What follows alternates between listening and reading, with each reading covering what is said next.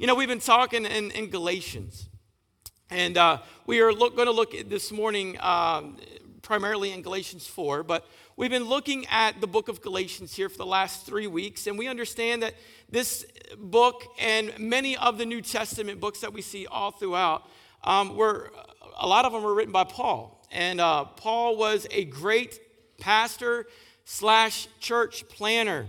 This guy could just plant some great churches, and he did. He did it through all throughout, and this is one of the churches that he planted in Galatia, which would be located what we would consider as modern-day Turkey.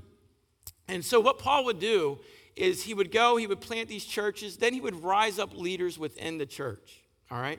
He would rise up some leadership within it, and then when he felt comfortable, he gave it over to them, and then he would go on to the next calling that God gave him to begin to do the same thing, plant some more churches and make a difference, trying to do what? Fulfill the Great Commission, right? Fulfill the calling of God, and that is for all of us, and that is simply this, to take the word of God throughout all this world. Paul gives us some great truths. Week 1, we understood that there are 2 different types of gospels or even brands of Christianity. You have the one gospel or brand of Christianity that is based solely upon the law. And then you have the other one that is based solely upon grace. Then we looked in week 2 where we have a tendency to go back and forth between those gospels in our lives. We've all done that. When we place judgment on people, what are we doing? We're serving the gospel of the law. When we're showing grace and love toward people and forgiveness, what are we doing? We're serving the gospel of what? Grace.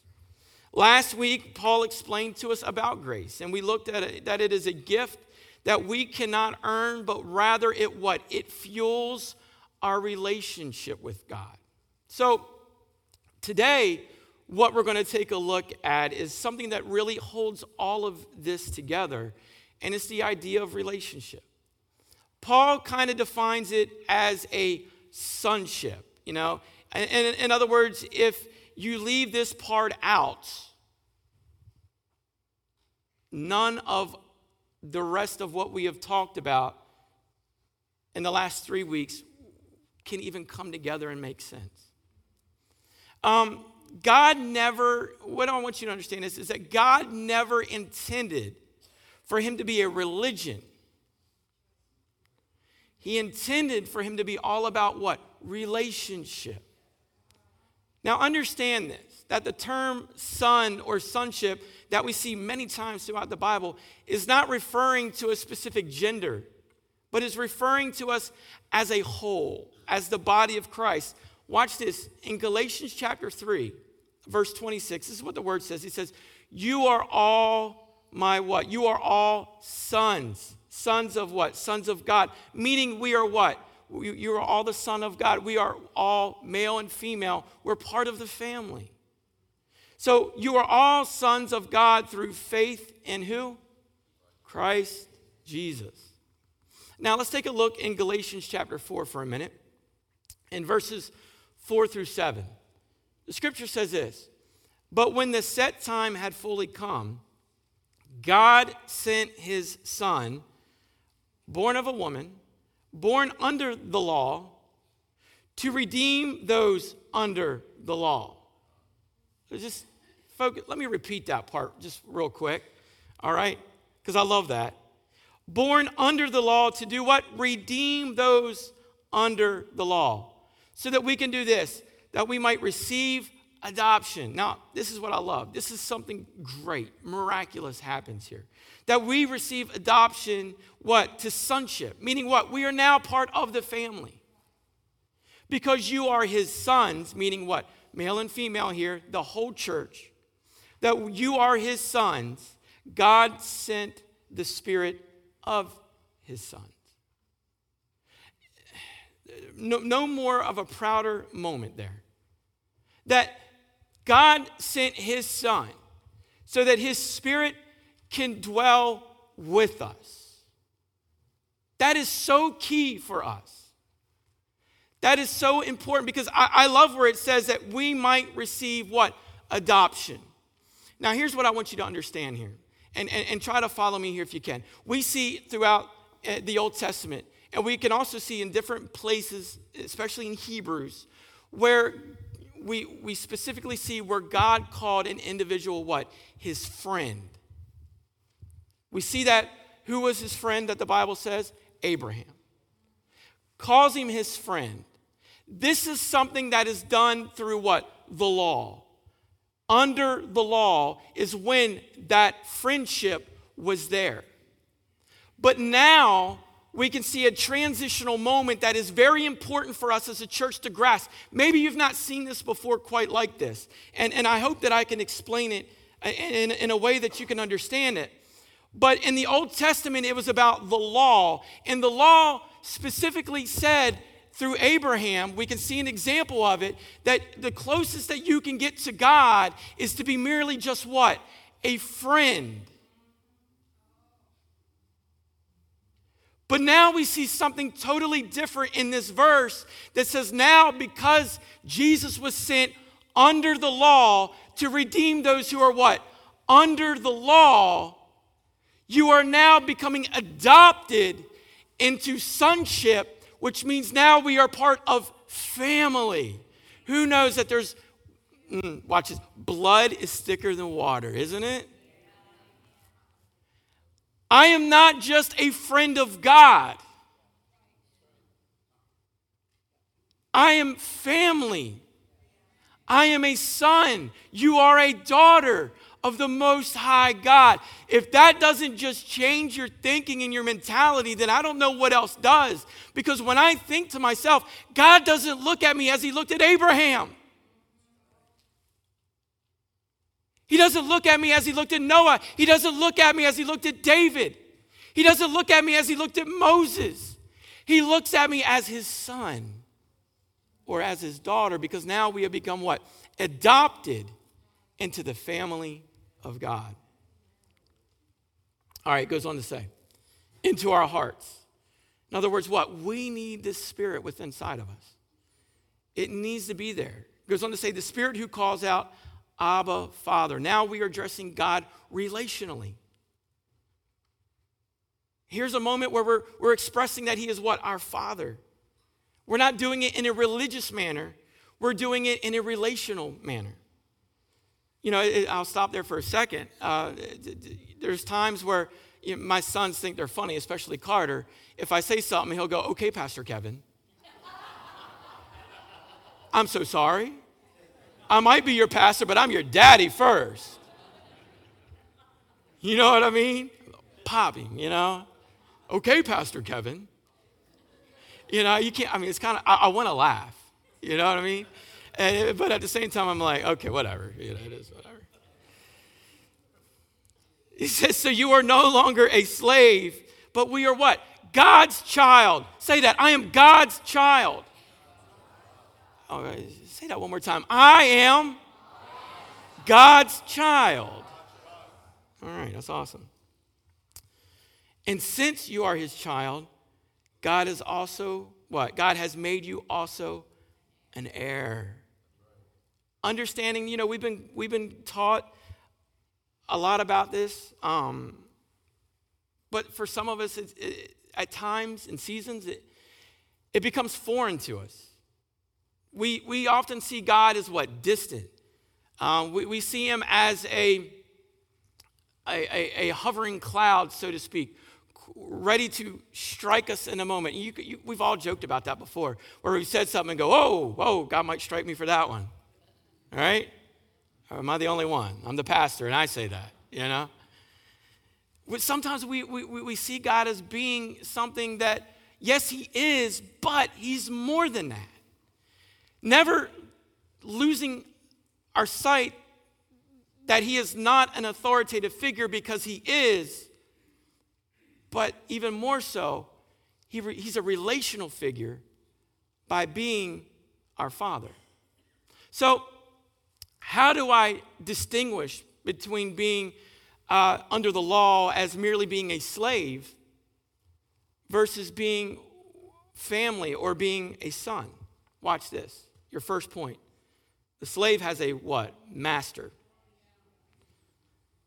That's portrayed as someone who is always mad, demanding, For some of us, this is what our mindset of who God is. And I have to say that we're missing the mark. I don't see God as demanding of our lives. If he was so demanding, why would he have ever created free will? I tell this to many people, and I've said this many times standing here. The greatest gift he ever gave us was his son, but the second greatest gift he ever gave us was free will. Because then we can develop a love toward him and not a have-to mentality. So what's the contrary? We are to see the son, has a father. What is a father? A father is fun. He's loving, laugh. It's about relationship. In fact, while Jesus was on this earth, he had such a relationship. We see this through Scripture, where the disciples literally had to do what? Peel the children off of him. Now that is the greatest children's pastor of all time, right? Think about that. Think about that type of love. You don't see where it says that the disciples had to peel the adults off of him, do you? It says what? The children. Why? Because the children have it right. They have the purest mind. They respect the authority, but they also see the relational side of it. I love that part. Romans chapter 8, verses 15 through 16 says this. The spirit you received does not make you slaves. Let me repeat that. You need to understand that. That the spirit you received does not make you slaves, so that you live in fear again. In other words, if we're afraid of God, then we're living in it as a slave mentality. But rather, the spirit you received brought about your adoption into what? The family, into sonship. Again, I'm not just a friend of God. I'm part of the family of God. He is my Father. And by him we cry, what? Abba, Father. You know, this is the term that they use literally as dad or daddy. Think about that for a moment. When's the last time you allowed that prayer life just to become so personal and laid back? And not so structured and rule-oriented? When is the last time you were able to, I don't go to my dad and say, Ronnie G. Stanley. When I talk to, hey, Dad, how you doing? How's things going? Here's my problem. Here's what I got going on at church. Help me fix it. I go to him in a personal manner. Do you not think that God wants you to go to him in a personal manner? When my sons come to me and they go, Pastor Kevin, I don't want that. I'm going to shut you off. Or get very upset with you. I'm your father. I love it when they go, Daddy. The other day Carter said, Dad, it broke my heart. I said, my Lord, where's the daddy at? I want that Y on the end, man. You know what I mean? That makes it what? Important to me. Relational. And I sat there and I thought to myself, I said, wow, if it affects me that way, how much more does it affect God himself? My attention when they go daddy is far more important than when it goes Pastor Kevin. Why? Because he's showing a relationship, that there's a love between us. Do you love your Heavenly Father? Let me ask you that. Do you really love him? Do you love what Jesus has done in your life? Then show it. When you pray, and let me ask you this, how do you address God? How you address him determines the type of relationship that you have with him. Here's another mentality. The slave is an employee. Now, have you ever been to a restaurant? This frustrates me, all right? And you go to a restaurant, and you look in the dining room, and there's not that many people there, okay? Not that many people sitting in seats or anything like that. And the host or hostess goes, that'll be about 20, 30-minute wait. Are you serious?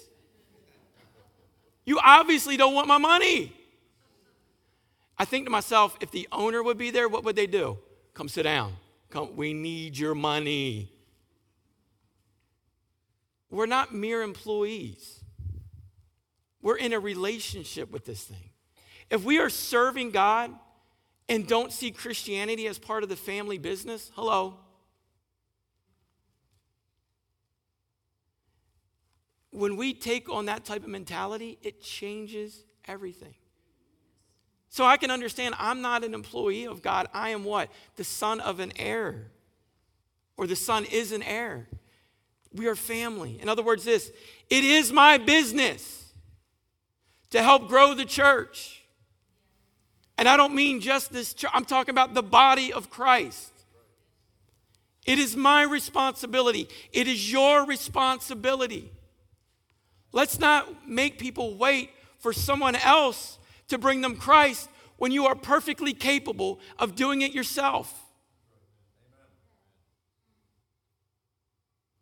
That same spirit that was with Christ himself is the same spirit that is within inside of each one of us. Watch this. Romans chapter 8, verse 17 says, now, if we are children, then we are heirs. Heirs of God and what? Co-heirs with Christ. In God's mind, we become a part of everything he has, just as Jesus was.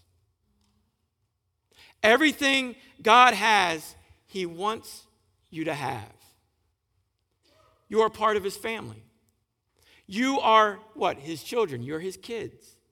So then, we are part of the family business. Is it not our responsibility to take what he gives us and to share it with others? One of the hardest things we have with our 4-year-old right now is sharing. He does not like to share. He doesn't like to share his mom either. You know? He doesn't like to share. He has a hard time with that. Well, as a parent, we've got to break it. Because if we don't break it, he's going to be one of them kids that nobody wants to be around. You know what I'm talking about? We don't want that. So what do? We force him to share. He's kicking, screaming. He don't want, especially with his brother. He doesn't want to do it. So what do? We set guidelines. We set rules. Watch this. So that why? We can break a habit, but what he understands more importantly is that we're doing it out of the spirit of love so that what he ought to do becomes what he wants to do.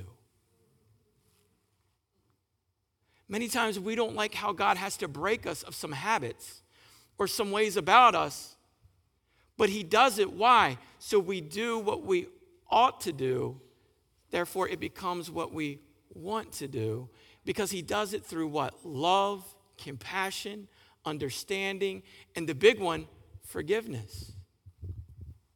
So we understand that we are heirs of him. Philippians chapter 2, verses 12 through 13 says this: work hard to show the results of your salvation. In other words, don't work hard to get saved, work hard to share it. Obeying God with what? Deep reverence and fear. For God is working in you, giving you the desire, which is something new, something different, and the power. In other words, what is he doing there? He's beginning to equip us to do what pleases him. I love that part, because what is God doing? He's breaking us down. He's remolding us. He's working in us to do so. Could you put that back up, please?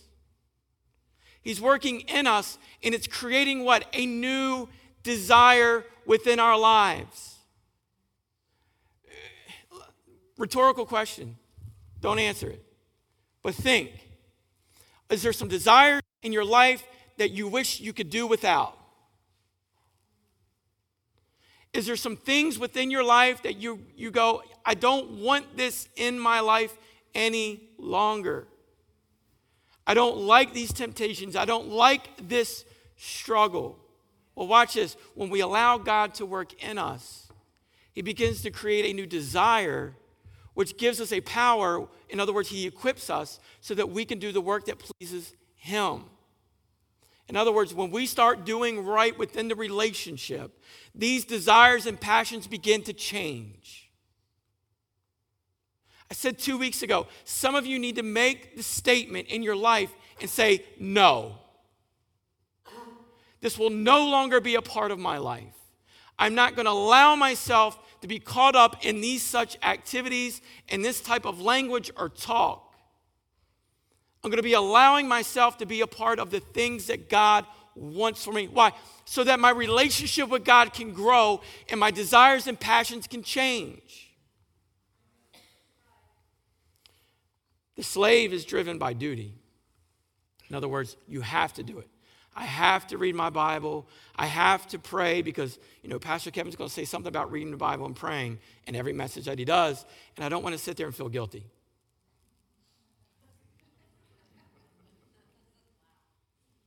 This is the truth.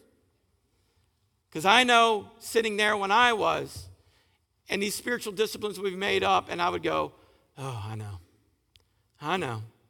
It needs to happen. I know, it's time. It's been overtime, guys. It's time for us to get real. It's time for you to become serious with it. It's so cliche when I hear preachers say the same thing that I'm saying, but it's the truth. When are we going to change our mindset? When are we going to say enough is enough? I need to be driven by relationship, not by duty. The Son is driven by devotion. Luke chapter 10, verses 38 through 42 says this.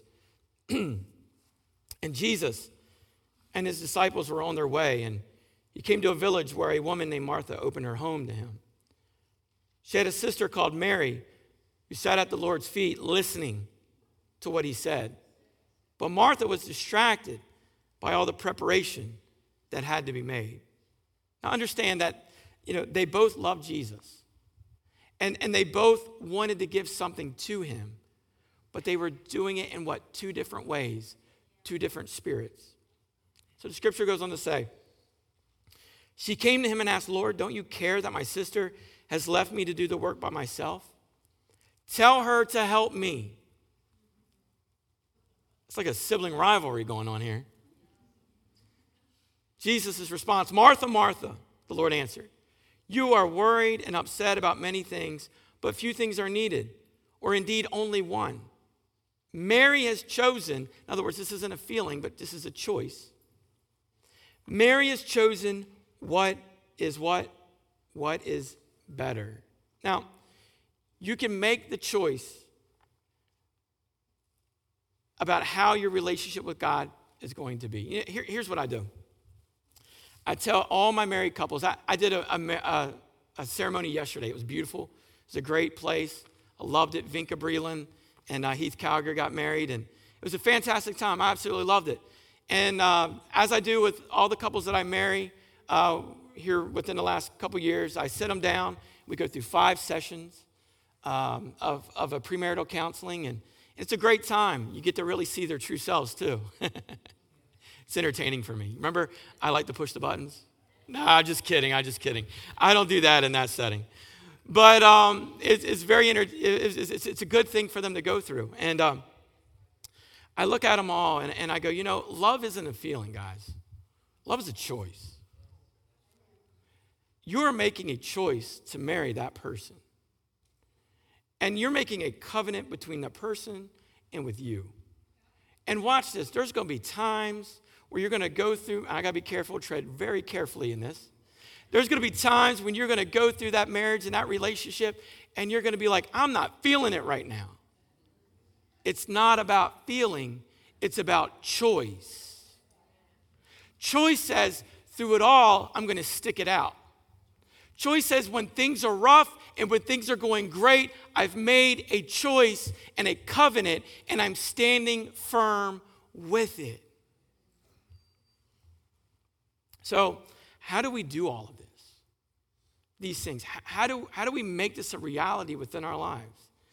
Galatians chapter 4, verses 8 through 9 says this. Formerly, when you did not know God, meaning the slave version of you, or the work version or the employee version, right? You were slaves to those who by nature are not God's. But now that you know God, or rather known God or known by God, how is it that you are turning back to those weak and miserable principles? Do you wish to be enslaved by them all over again? So how do I get to know him? Watch this. Number one, see God as a father. Whenever you come to God, what does he look like to you? How you view God is what your relationship is with him. What you think of him or what you think he is like will determine how you will relate to him. Matthew chapter 7, verses 9 through 11 says this: which of you, if his sons ask for bread, will give him a stone? Or if he asks for a fish, will give him a snake? If you then, though you are evil, know how to give good gifts to your children, how much more will your Father in heaven give good gifts to those who ask him? That should blow your mind. Jesus was revolutionizing people's mindsets. God is not this lightning bolt, pillar of fire and smoke type of God. He is what a father who is wanting to give to us. The problem that we face is that some of us have had bad earthly examples of what a father should be. What I want you to understand here is this. The enemy knows the best way to distract you in your relationship with your heavenly Father is to attack you through the relationship with your earthly father, because you will relate the two together. So when we can see when there's a distraction that is trying to take place, we need to recognize that and understanding it is not the person that we are upset with, but rather we should be upset with the enemy, for what he's trying to do by causing a divide or a division between us and our heavenly Father. So secondly, here's what we need to do. Approach God through relationships and not rules. Every home has a set of rules. But we also know that there's those times where we show favor. I can always tell now when Carter wants something, because he'll approach me with so much fakeness. And I believe he really means it, but it's fake at the time. Oh, Daddy, I love you. I bet you do. What do you want now for Fortnite? You know what I mean? That type of deal. Oh, Daddy, I love you. Daddy, oh, man, you know what? This is great, isn't it? It sure is. What do you want? And then he spits it out and answers no. And it just becomes a big ordeal. But there are those moments where you know that there's a genuine desire for something and it's not made up, right? And what do you want to do? Sometimes you just want to surprise your kids with something. Something, maybe they've been wanting it and you've been saying no for so long, and then all of a sudden you just surprise them with something. Why? Because there's a favor moment. You really care about them. You really love them. We see in that scripture that we just read where God, if we as the evil, I hate to say it that way, but we have an evil nature about us, a sinful nature. If we give to our children, how much more is our heavenly Father wanting and desiring to give to us? He is wanting to open up the windows of heaven and to just fill blessing into your life. What should we do? Lord, I receive it. Bring it, God, right? John 5:39 through 40 says, you diligently study the scriptures because you think that by them you possess eternal life. These are the scriptures that testify about me, yet you refuse to come to me to have life. Here's what I try to do within my life. My goal to read the Bible is not to get through because it's what I'm supposed to do, but is to do this. I want to find Jesus in the Bible. When I have a time of prayer, it's not to go through the pattern of prayer or the habit of prayer? It's because I need to find Jesus, what? In prayer. When I'm here at the church serving, it's not just because it's my job and what I'm supposed to do. It's so that I can find Jesus and take him to more people. That should be all of our mentality. All of our lives. In your prayer time, in your study time, on your job, within your family. Everything we should do, Lord, I want to find you in it, and so that you can allow me to share you through it. So that brings us on our last thing, and I'm going to close here. That we are to give God what? Give God my whole heart. My whole heart. Going all in. That means everything. I'm not just going to be partial. I don't want to be partial in this relationship. Nobody wants to be partial in their marriage. Nobody wants to be partial in a friendship. You're either all in or you're nothing. God, I want us to be all in with this. Everything.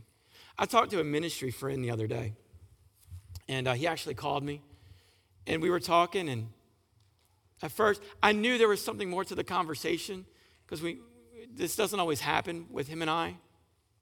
And we were talking about some things that are pretty meaningless, really. And then all of a sudden, he switched the tone of the conversation and says, "What do you think?" What do you mean, what do I think? That's a loaded question right there. So what do you think? I mean, you ever get tired? Yeah, I do. You ever get tired of, preaching and leading a church?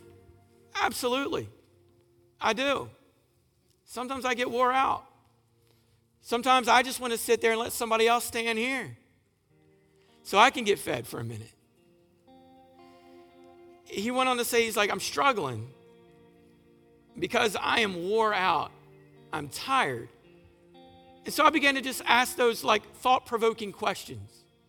Well, how's your life? What's your schedule like? What are you doing? What's going on? What's happening? And he started listing all these activities and these things that he's a part of. And I said, wait a minute. I said, where's the God time? You're telling me all of this. Well, yeah, I have God time. I said, no. Obviously, the God time's not priority, because if it was, you would have said that first. I said, there's your problem. I said, when you get your God time in order, everything else in your schedule will fall into place according to how it needs to be for your life. And that's when you'll begin the experience of change. I said, right now, you're not all in. You're only partially in because your schedule's not allowing you to be all in. I said, you need to make a change. Next time when I ask you, what are you doing? What's your schedule look like? I want to hear that, well, this is what I'm doing with God first. And then everything else begins to fall into place. We need to understand that we need to go all in with this. Some of you, you're burned out. It's a struggle to come through these doors, to wake up. If you don't, you're going to see me in the community and I'm going to be like, hey, I missed you. And then you're going to feel like, oh, I got to go. Absolutely, you got to come. Because that's when change begins to take place. When we make a priority of God. Some of you need to change that schedule up. You need to get all in. You have not listened to hardly 3/4 of what I've said this morning. Listen right now. Change it up. You don't like the pattern of your life? You can change that up. Begin to put God first. So cliche, but it's so real. God must be priority. God must be first. Then everything else begins to fall into place. It's so simple, but yet so hard for us to understand. Watch this, Jeremiah 29:13-14. You will seek me and find me when you seek me with what? All of your heart. And I love this stuff. I love this part. I will be found what? By you, declares the Lord. He's not going to find you unless you seek him. It means you got to do something on your end. You got to freely go after him. You got to make a motive. You got to take some initiative and do something. Stay with me this morning.